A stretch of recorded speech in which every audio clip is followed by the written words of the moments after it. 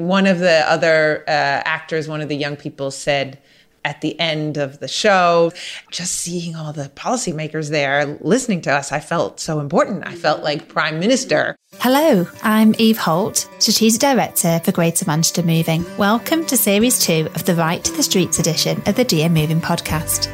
There are things that we can all do to create safe, joyful and welcoming streets, parks and public spaces where all women and girls feel they belong and are invited to be active. Together with GM Moving colleagues, I've been working with people and partners in Trafford, Greater Manchester to do just this. 3, 2, 1,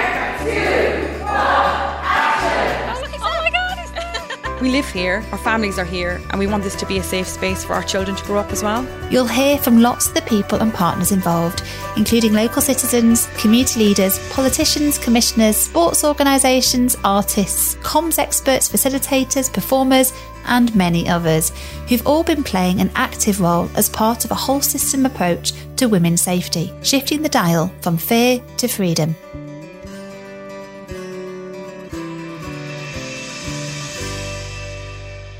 In this episode, we're going to explore how you can use people-powered performance to influence policy. And yes, you heard that right, performance. We talk a lot in Manchester about doing things differently. Well, in this episode, you'll get a sense of what that really looks like in deeds, not words. It's just one of the approaches that we took as part of the Right to the Streets initiative to speak directly to policy and decision makers, the very people who could then influence changes at a strategic level that could help to create safer, more welcoming, joyful public spaces for everyone, with a focus on women and girls. And this is where the people-powered bit comes in. We used a practice and process called legislative theatre to make this happen. So what exactly is legislative theatre? It's quite a tongue twister.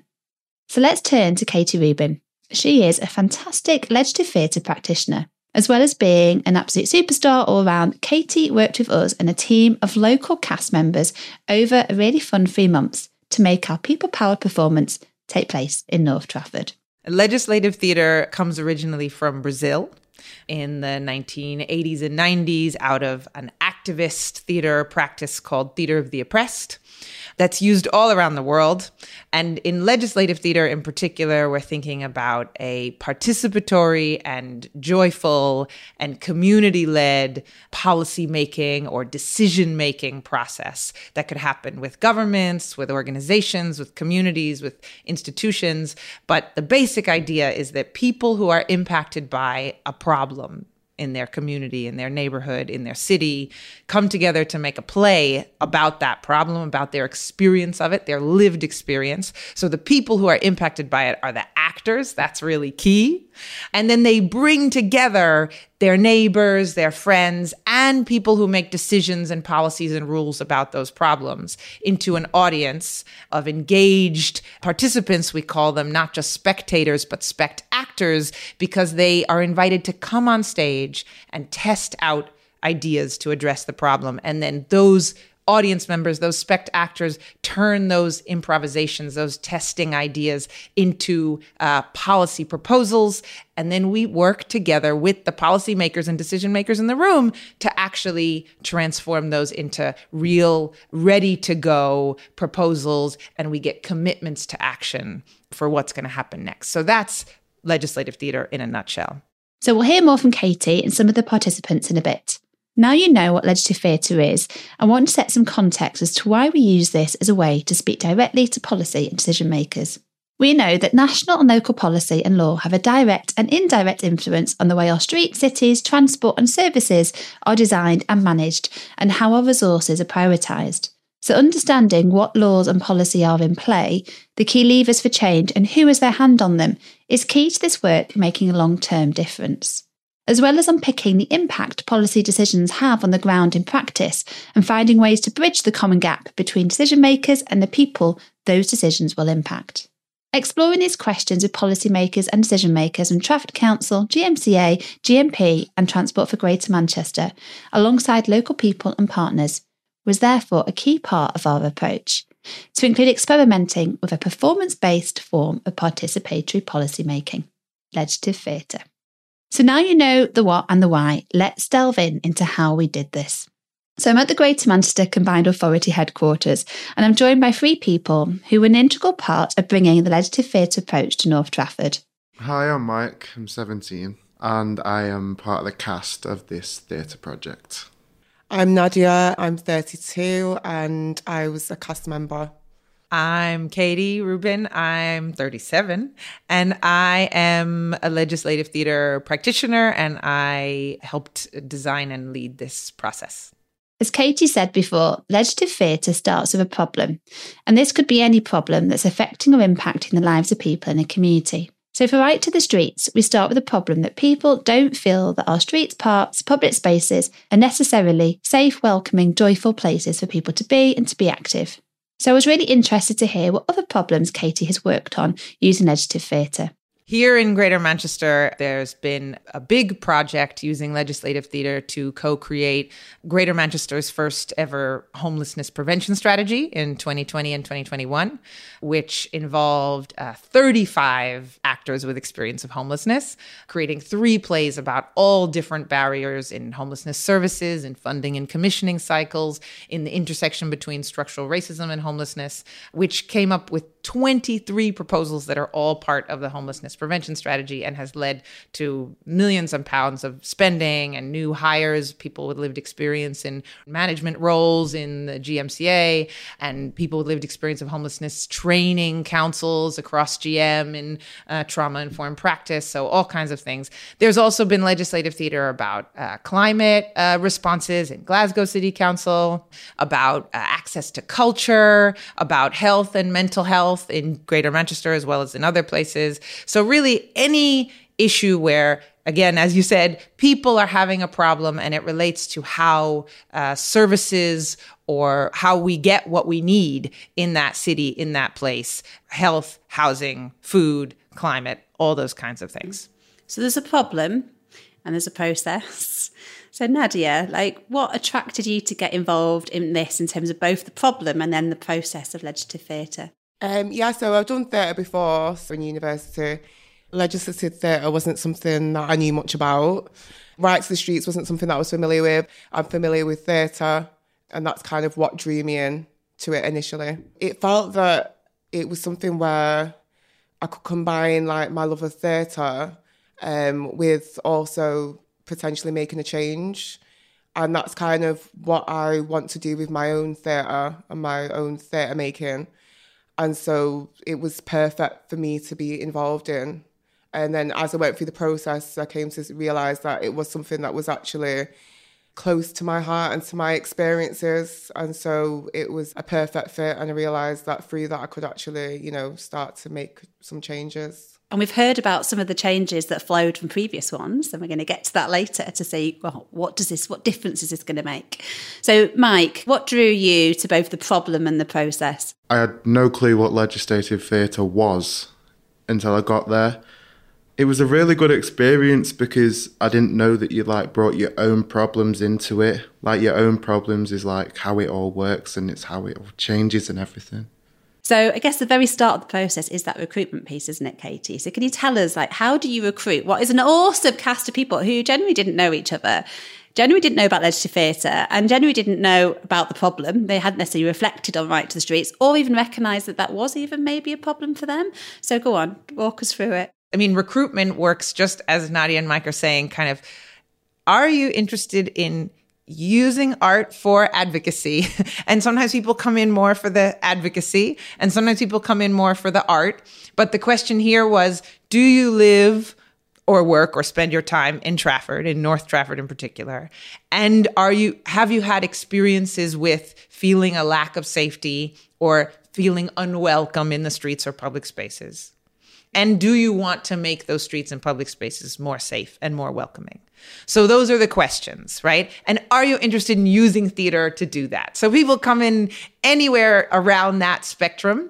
And this project was really fantastic in that there were so many partners already working on Right to the Streets. So we could reach out to those organizations and say, do you know folks who are engaged in your organization who might want to join this process. And it was open to anybody 16 and up. So we didn't know, would we have mostly young people? We ended up having mostly young people or mostly grown-ups. But it's really sort of the issues that we bring up are totally shaped by who shows up, which is part of the surprise and the magic. So yeah, that was the recruitment. And there was no other qualifications or requirements necessary other than being able to be there for those times, having that lived experience and the interest in those strategies. There is magic. I mean, honestly, watching you as a cast, both in the dress rehearsal and then perform, you would not think this is a group of people that didn't already know each other, just the way you all spark off each other and a point of connection. And that in itself, when we talk about change, relationships are often the key to how things change. And bringing different people together, doing something different, having a different conversation is basically the root of system change. So it's there already in that magic. We just had our cast party a few days ago, and a bunch of people said, or really it was just echoing over and over, that in addition to the policy proposals and the process and the play, that getting to know people that you wouldn't have necessarily been in a room with, and how well a group works together who are all Trafford residents, but adults and young people, and then coming together and working so well together and making new friends, which was beautiful. And it was really fun that everybody didn't know each other and people were coming from different places. What test? Yeah, the test we did last week, man. What? Oh my God, I've been doing so much. There were people who have never done any acting. There was a young woman in the cast, Sidra, who came in absolutely because of her experience and already having dipped her toe into advocacy around public safety in the streets and particularly street harassment, and is in high school, but really wanted to have this opportunity to change the rules and the policies to make it safer for all women and girls. Another person who is working on this project doesn't consider themselves an actor, but again, thinks, and this is something that I think about really important, thinks this sounds like a fun way to address something that's not fun, that's very serious. And I believe, that the revolution has to be fun, and we're not going to show up, or I always speak for myself. I'm not going to show up if doesn't have to be always fun, but if fun and joyfulness are not prioritized, right, and centered, and that's going to bring us together. So that, I know, was one of the compelling opportunities, was to have fun looking at something that's actually very serious and urgent. So Nadia and Mike, in the performance, you point to a whole load of different problems in this space. So can you talk to us about how you came up with, in the end, this performance that highlights so many different issues around Right to the Streets? Like, how did you, as a group of people that haven't met before, who haven't necessarily engaged in this subject, get to that stage of having a story to tell?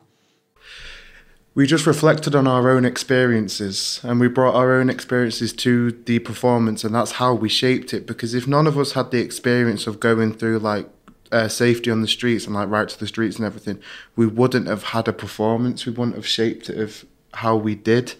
And obviously everyone had completely different experience. Everyone came from different backgrounds and where they came from and everything. And that's how we came up with all these different problems, all these diverse ideas. I mean, I think one of the things that we did was still images of how we felt about our area. I know some of the images that I did was a lot of gang-related images, because that was my personal experience, to do with gang violence and all that. Yeah, absolutely. And then those images, we started to see connections and build solidarity. And from there, as Mike said, telling stories. Yeah. So there's lots of different parts of the creative process. So you're actually using lots of different forms of art as well in this process, not just ultimately a performance. And what about for you then, Nadia? I came in a bit later into the process. So a lot of the cast, they had kind of spoke about their experiences already. However, I remember doing activities where we kind of thought about the sounds in the park, and we did these sounds ourselves, just to get a sense of how we felt in situations.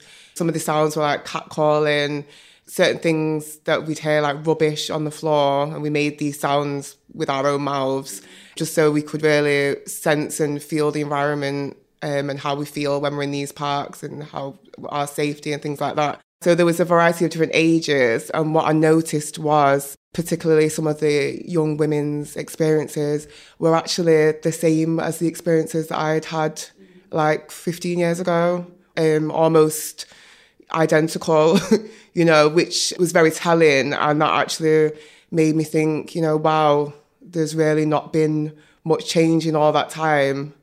And, these experiences are very similar for all of us throughout our different ages.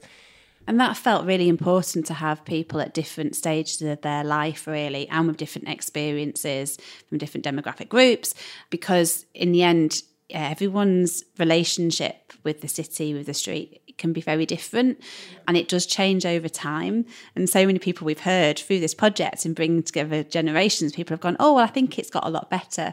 And then they suddenly listen to somebody else who's younger or lives in a different part of the city who tells them a very different experience. And that's then very kind of unifying, really, around that call to action collectively. So we've got these problems that you bring and your own experiences and those of the other members of the cast to the performance. And then these kind of, you take on these characters, and they're absolutely brilliant characters. So go on, Mike, tell us about some of the characters that you play in the performance. Well, I played a football hooligan, which that was like last minute job, but it was really good. It's very effective. Yeah. And then I also played a weird, creepy guy in a park and a tram station. The characters are like real life as well, you know what I mean? It's not like we've just made it up. It's like we've generally like seen that type of person in the streets, like doing these things. So yeah, it's not like it's just made up or anything like that. So yeah. Yeah, and they both felt familiar. I think when Katie kind of asked people in the audience really whether they related to the stories and to the characters, there was a definite yes. People could picture the characters that you played.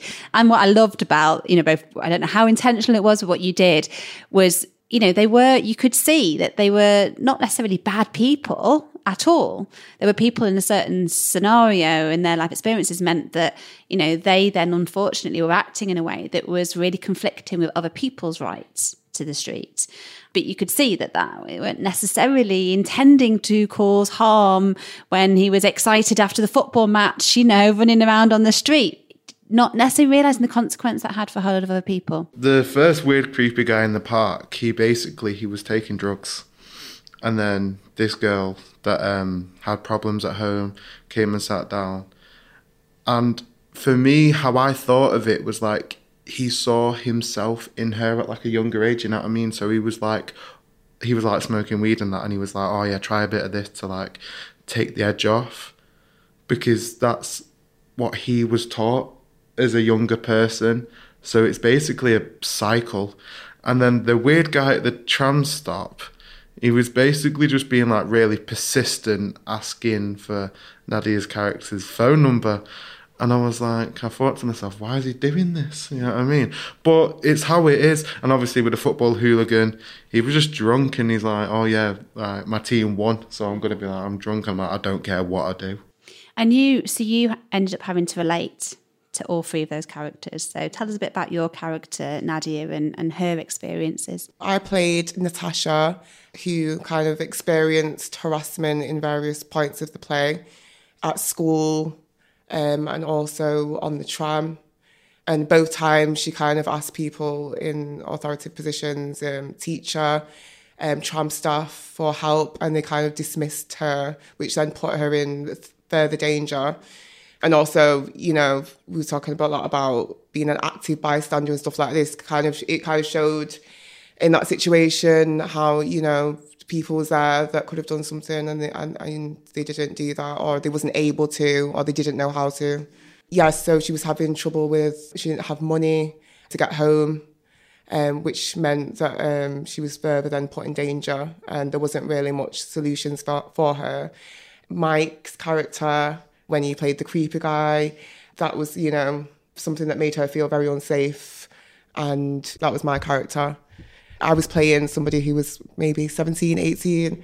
And it wasn't hard for me to channel that because I was, in fact, probably playing myself when I was about 17 or 18 and channeling like the fears that I had then And it's not like it's changed, for any woman at any age, there's still these concerns. However, when you're younger, you are maybe in a more vulnerable position. And so I felt like I was really channeling that, and it wasn't really difficult for me to do. And what's she say? So? So she doesn't care. Well, obviously she cares, she's your mum. She doesn't care. Talk us a little bit further through the process then, Katie. So they've performed. Well, tell us. You tell us what happens. So at the Legislative Theatre event, so we spent some weeks getting ready for this and building the story, also building the sense of the group and the understanding of what's going to happen. So that was really important in the weeks before the Legislative Theatre event, is that we prepared for testing out ideas with the audience. And I have to say, this cast was particularly good at pushing back on the audience's ideas. And that's a real policy-making skill that we think that this is a real opportunity of legislative theater that potentially could, as we said, be useful in lots of different policy-making spaces, that sometimes policymakers, first of all, sit in a room by themselves, think about what the problem is themselves, even if they're not the ones experiencing it, let's say, and then say, oh, here we're going to throw a policy or a rule or a change at this issue, but don't necessarily have a way to test it.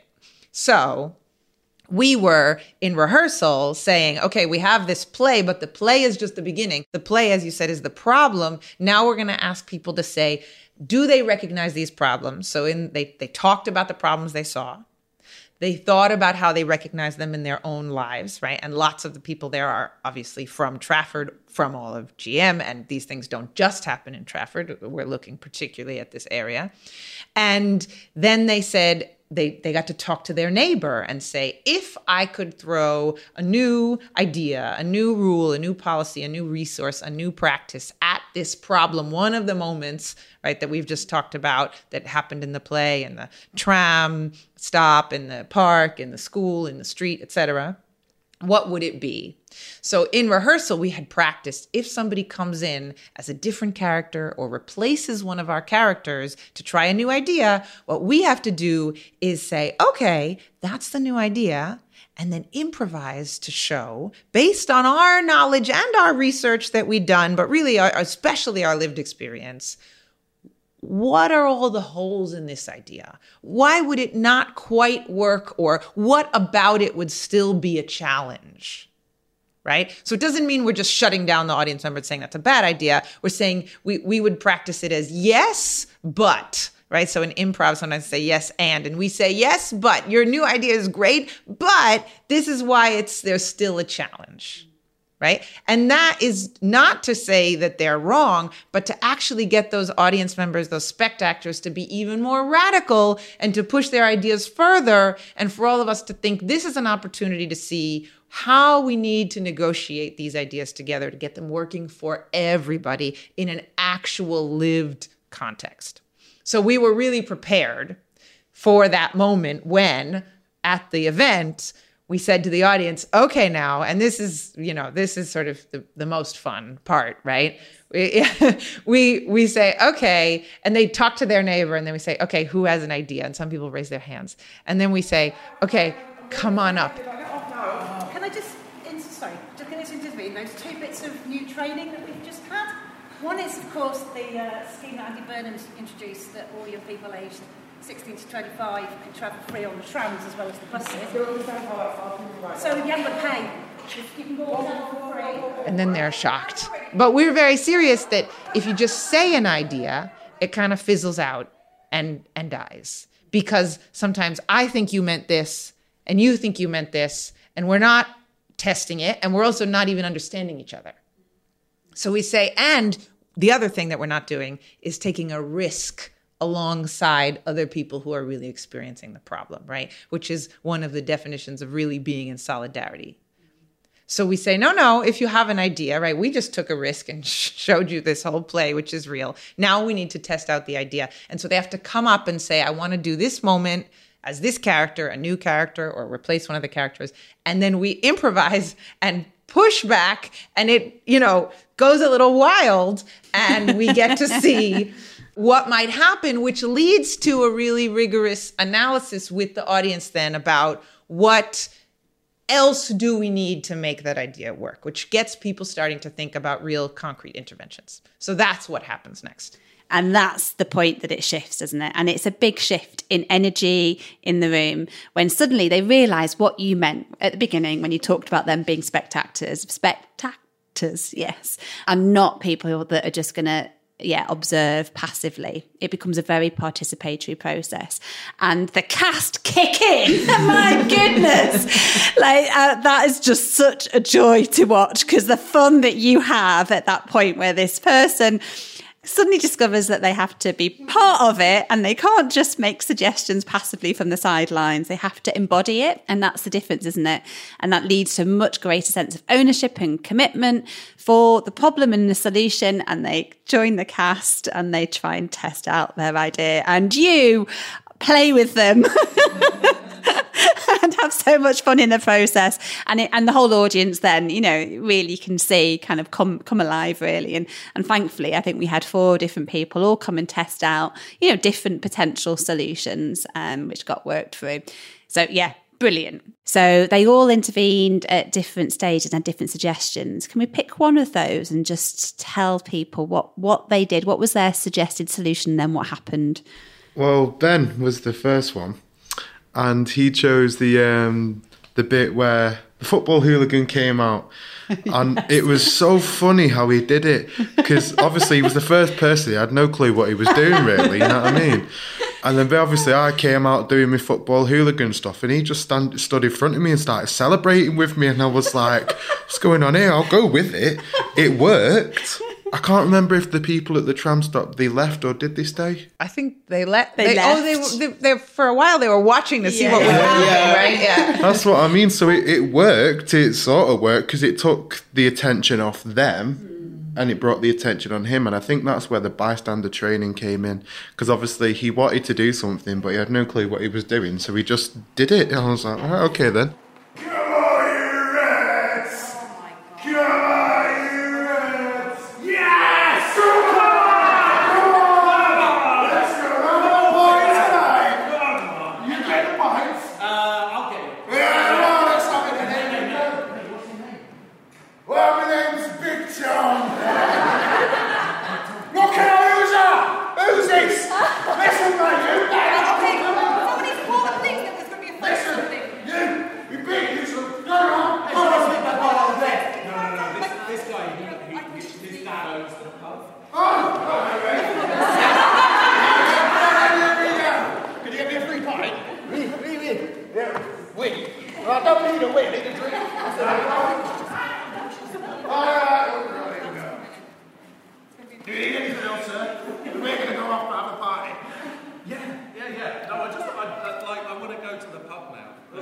So it was the 5 Ds of active bystander training. One of those is distract, isn't it? And he was very much going for the distract, taking your attention away from harassing people at the bus stop to being very chummy and a mate and let's go to the pub together, really.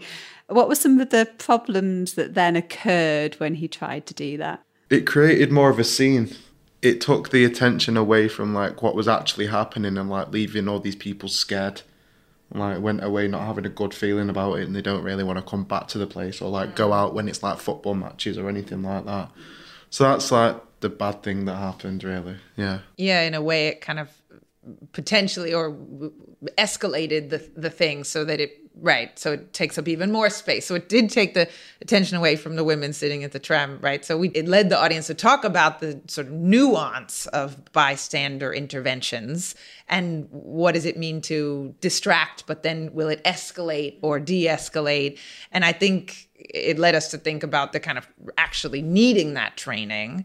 And then there was also the conversation, I think this was something that spectator Ben was going for, was to think about how do men think about looking out particularly for other men's behavior, and what kind of training or support do men need to think about how to talk to other men and how to reel them in or call them in, as we say, And so there was a conversation, if it was just women, if there hadn't been any men, that maybe that particular intervention wouldn't have been safe.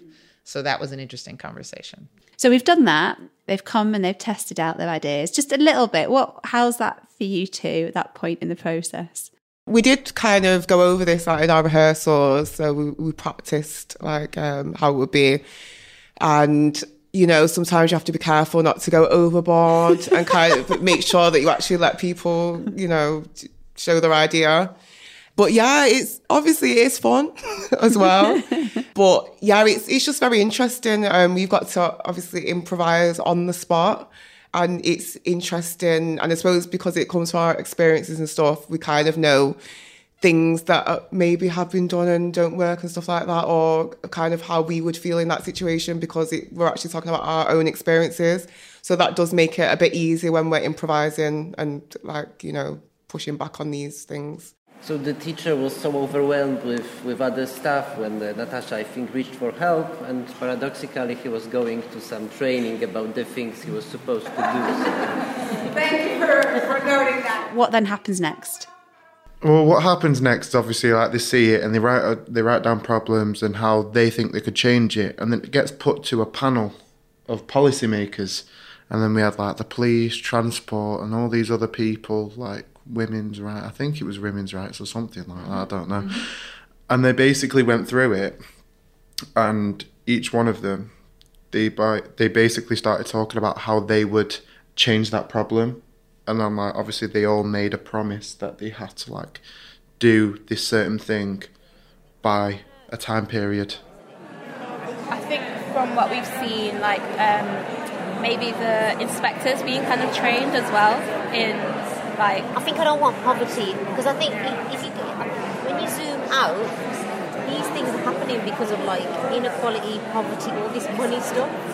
So I'm hoping that if some of that doesn't exist, then you don't end up with that result, isn't it? Maybe, I don't know. And before they make the promises, so they, as everyone wrote down the ideas, like Mike said, and we had, so then you have sort of like 30 or 40 ideas. And then we give the spectators, the audience, an intermission, but not the policy team. So they have to work hard, and they have kind of a sweaty 15 minutes where they have to turn all those 30 or 40 pieces of paper into 3 summarized proposals. So they had to say, okay, so and they were helped because at the top people could circle if it was about education and campaigning and bystander training, or if it was about transport, or if it was about parks and streets. Those are sort of the issue areas. And then they broke into those teams.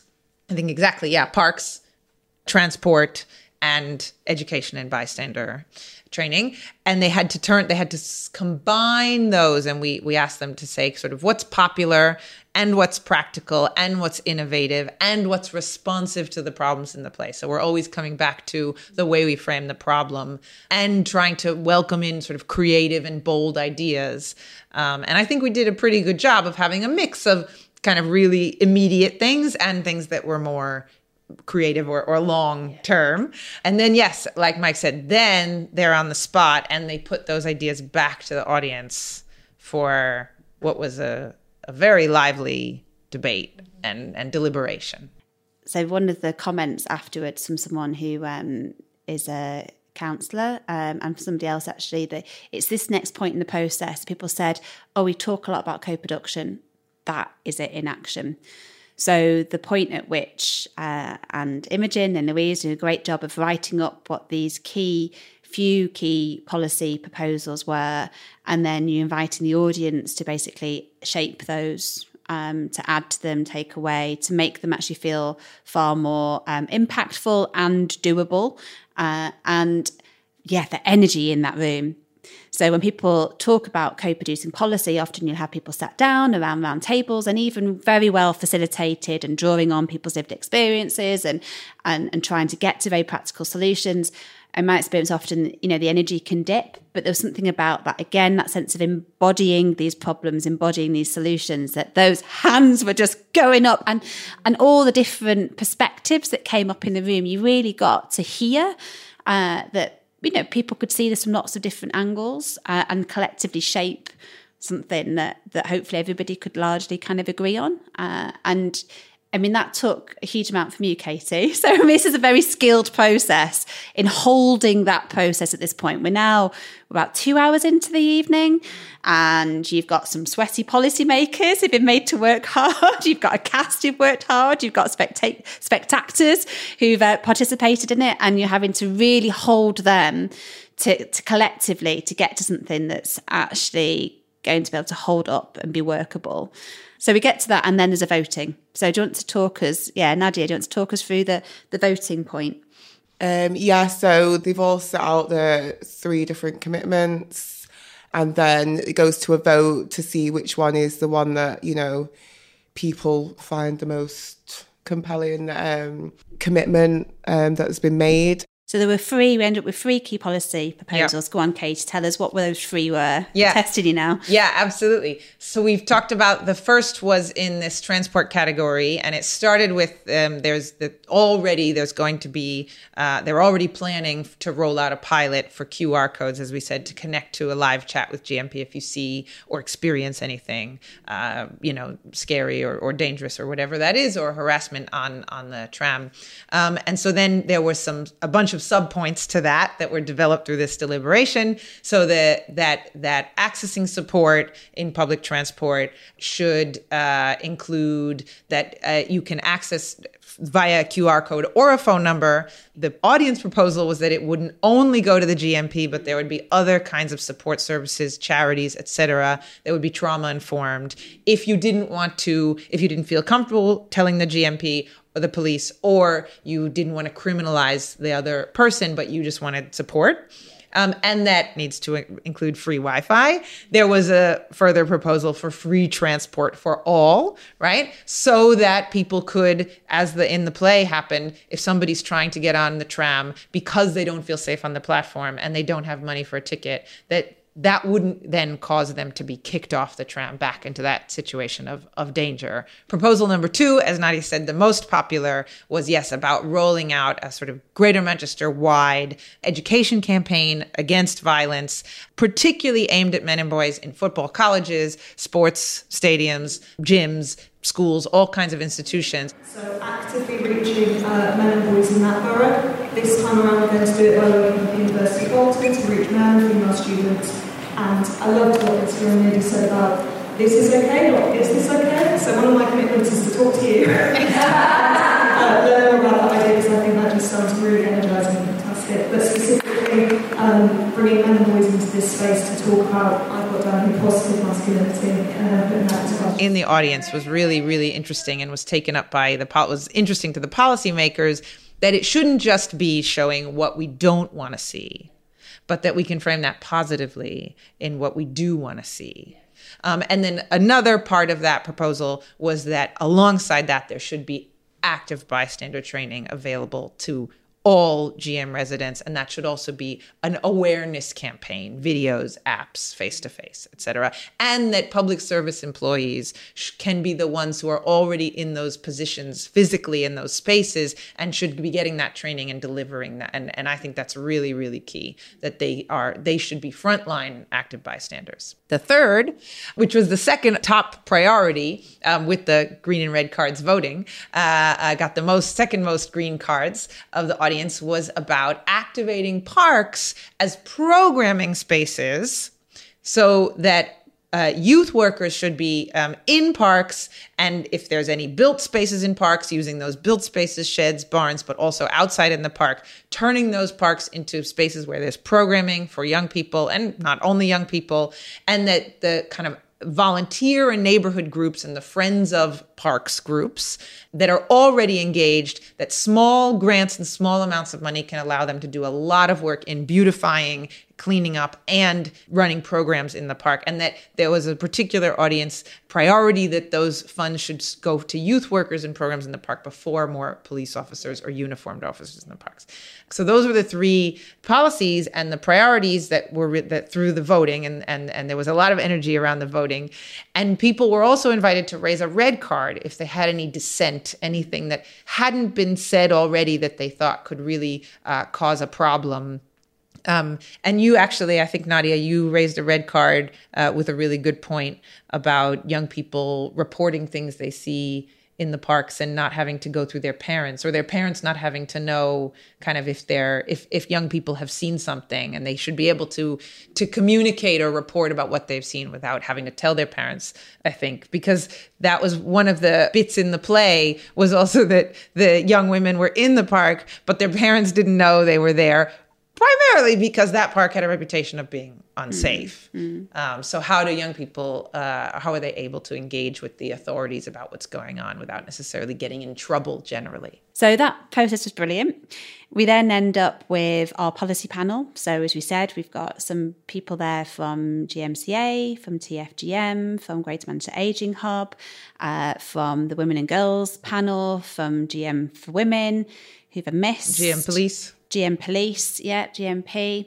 So fantastic array of policy makers. Oh, and Trafford Council, of course. And Trafford Council, thank you, yes. Who all then were asked to make one commitment that on the back of those kind of free policy ideas, what is really within their influence. So it's not expecting them to be able to say, yes, I'll make that happen, because that's not necessarily within their power, but recognising their proximity to power, to other policymakers, to politicians and others, that what can they do that's within their influence. And then they all made a commitment, which will be going back to them and checking in.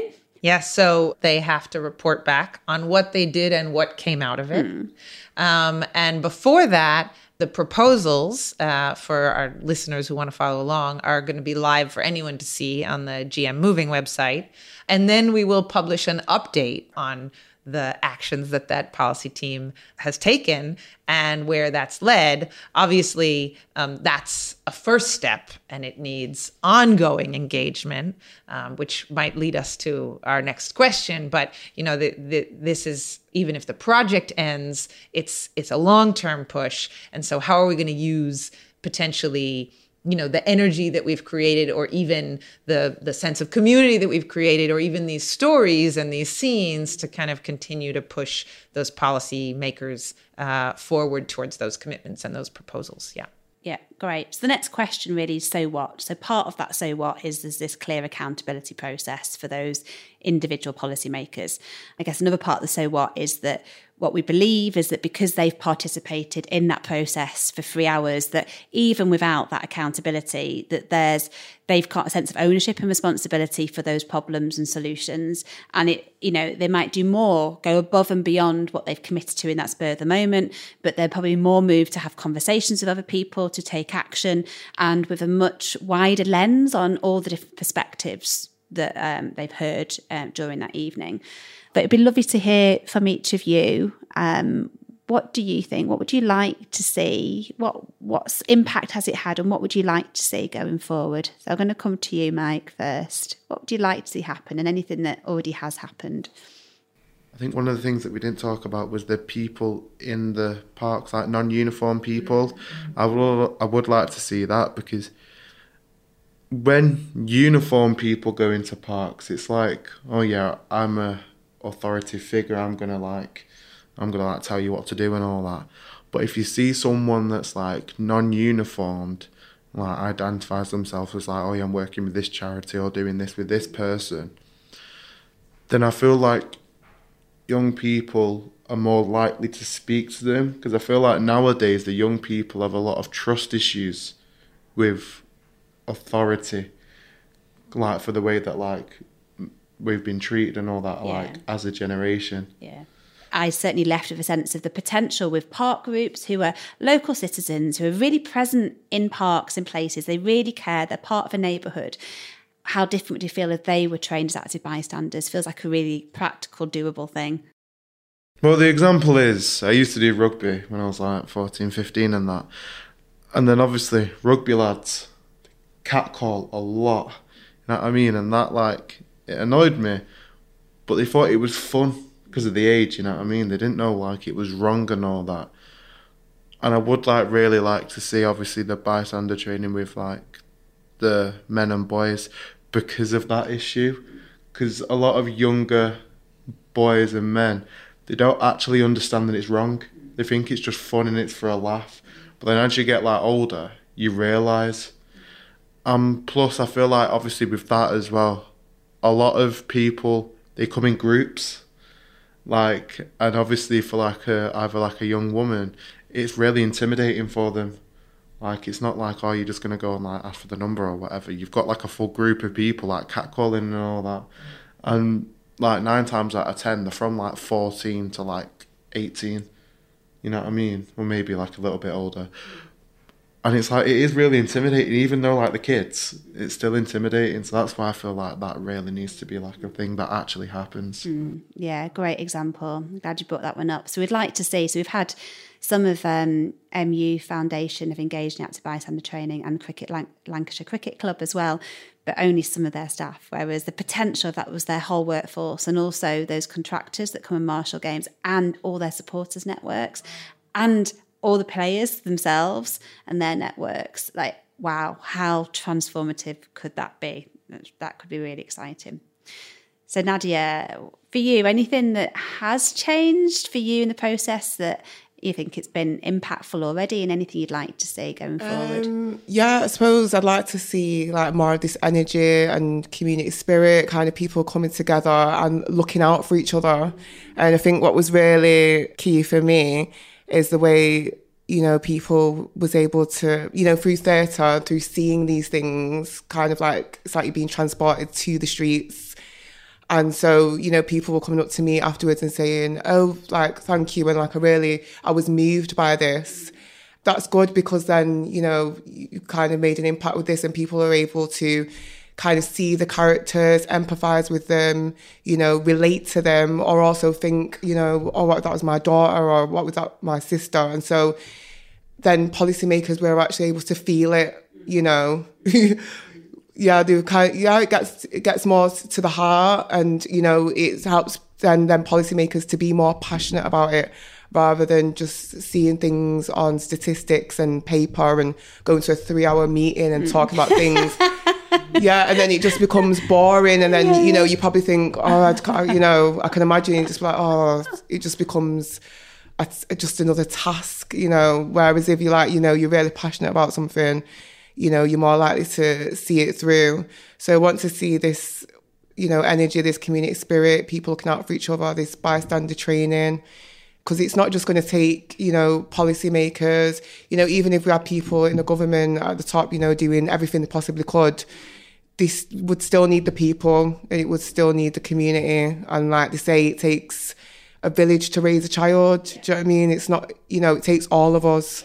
So I just want to see this just keep going through GM, the world. You Beautiful. know what I mean? Beautiful, beautiful, beautiful. Just, yeah, that point, you know, everyone has a role to play here. Yeah. And you sum that up beautifully. And, you know, I talk about making change it's hard work. It's also artwork, and it's also heart work. Mm-hmm. And we felt all three of those in that process. You know, it is the head, heart and the hands. And combining those is so much more powerful than people just stuck in their heads and not really committed to action and not feeling it. I'm Jo Harding, I'm a counsellor in Trafford. Don Coleman, Senior Policy Officer at Trafford. Bob Ward, Communications Manager at Greater Manchester Combined Authority.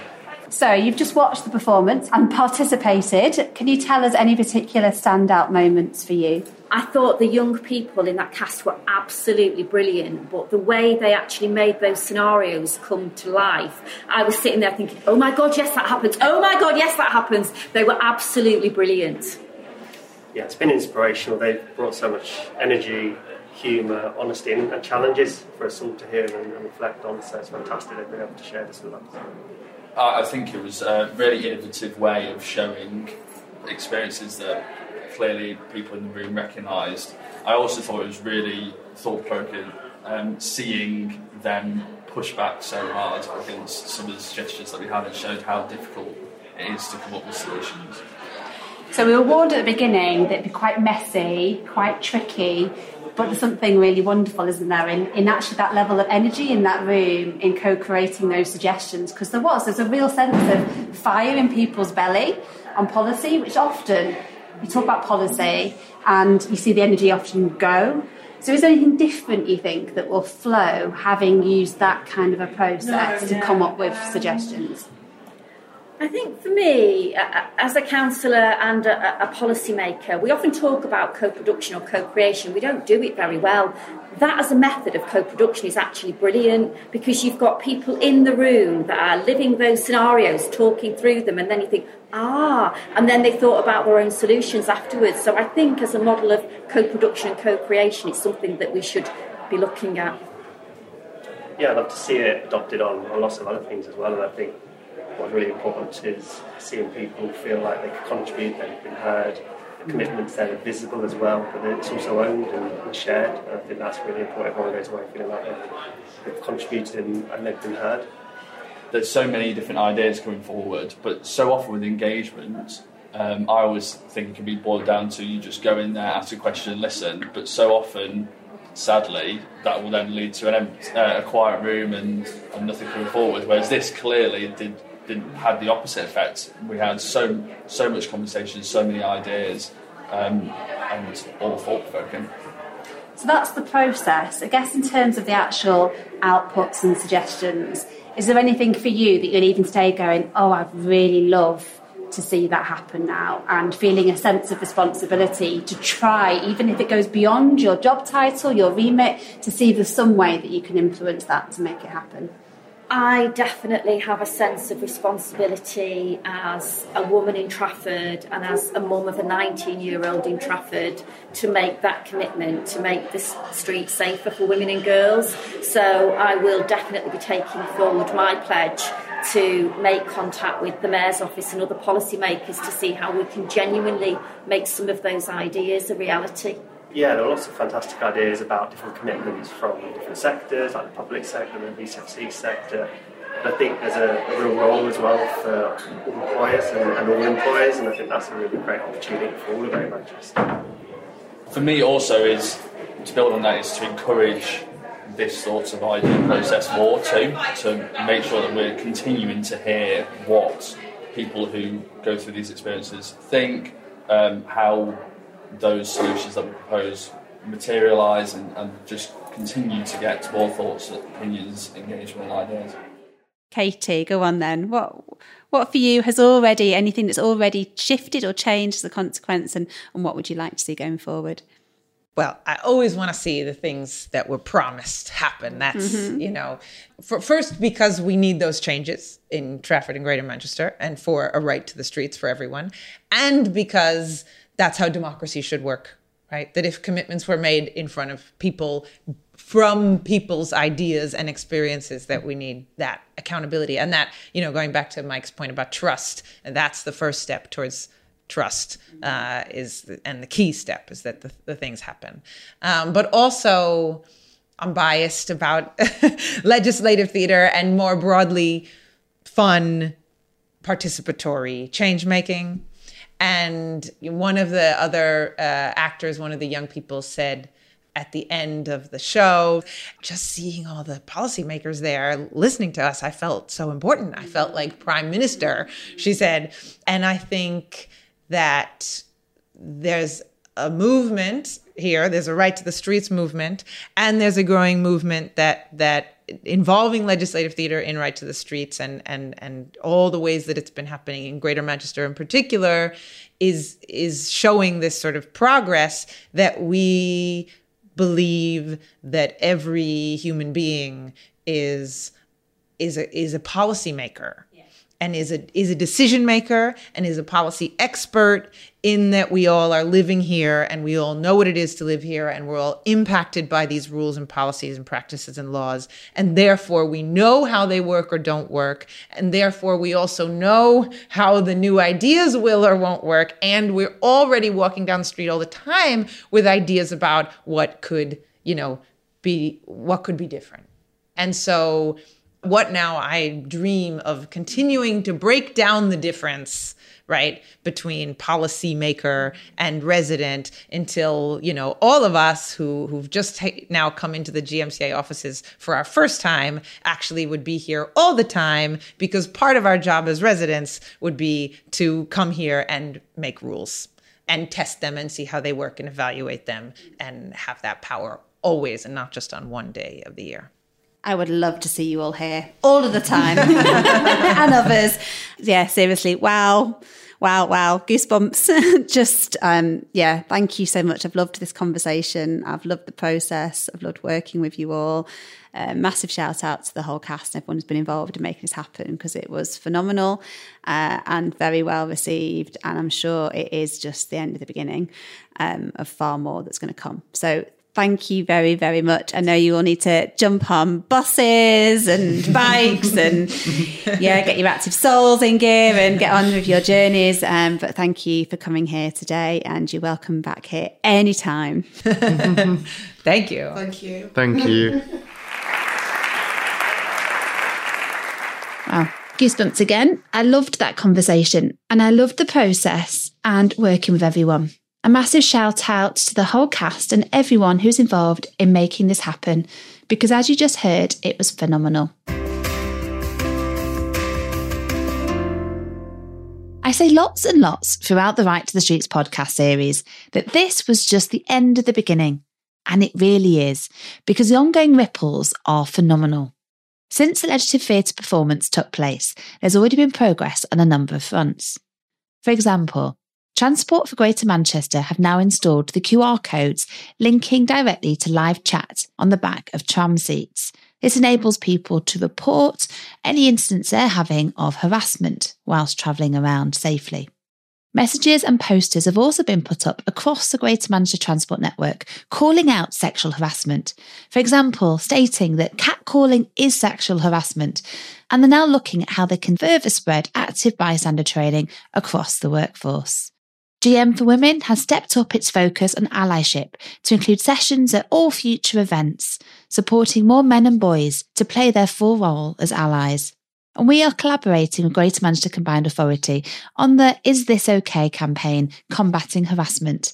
And they're drawing on the Right to the Streets learning to help spread active bystander messages and training, which is fantastic. So that's it for this episode. A huge thanks for listening. Keep a lookout as the ripples continue. Legislative theatre is just one of a number of tools and techniques that we used to facilitate people's participation through the Right to the Streets work. Different methods work well, depending on the purpose, the people involved, the time and the space available. If you are looking to facilitate a participatory process, be that for policy making or for other outcomes, the time spent designing a good process that you can then trust is time very well spent. Think fun, be creative, and design in the space and flexibility for things to shift and change and for new ideas to emerge. This podcast and the whole of the Right to the Streets project is just the start of the conversation, so we'd love to hear from you. Have you tried and tested different forms of participatory policy making or decision making? A citizens' assembly maybe, or participatory budgeting? What's your experience? Let us know and we'll share your thoughts on future episodes of this podcast. We've got a few ways you can get in touch. You can tell us on social media, we're on LinkedIn and Twitter, simply search GM Moving, or you can drop us an email. Just head to our website at gmmoving.co.uk and hit the contact button. Finally, a big thanks to everyone who's contributed to this episode. This Right to the Streets series, the GM Moving podcast, is one element of the Right to the Streets project, led by Greater Manchester Moving, Trafford Council, Open Data Manchester and GM Moving partners. Thanks again to funding from the Home Office for Safer Streets, alongside partners Trafford Council. This series is a Mike Media production.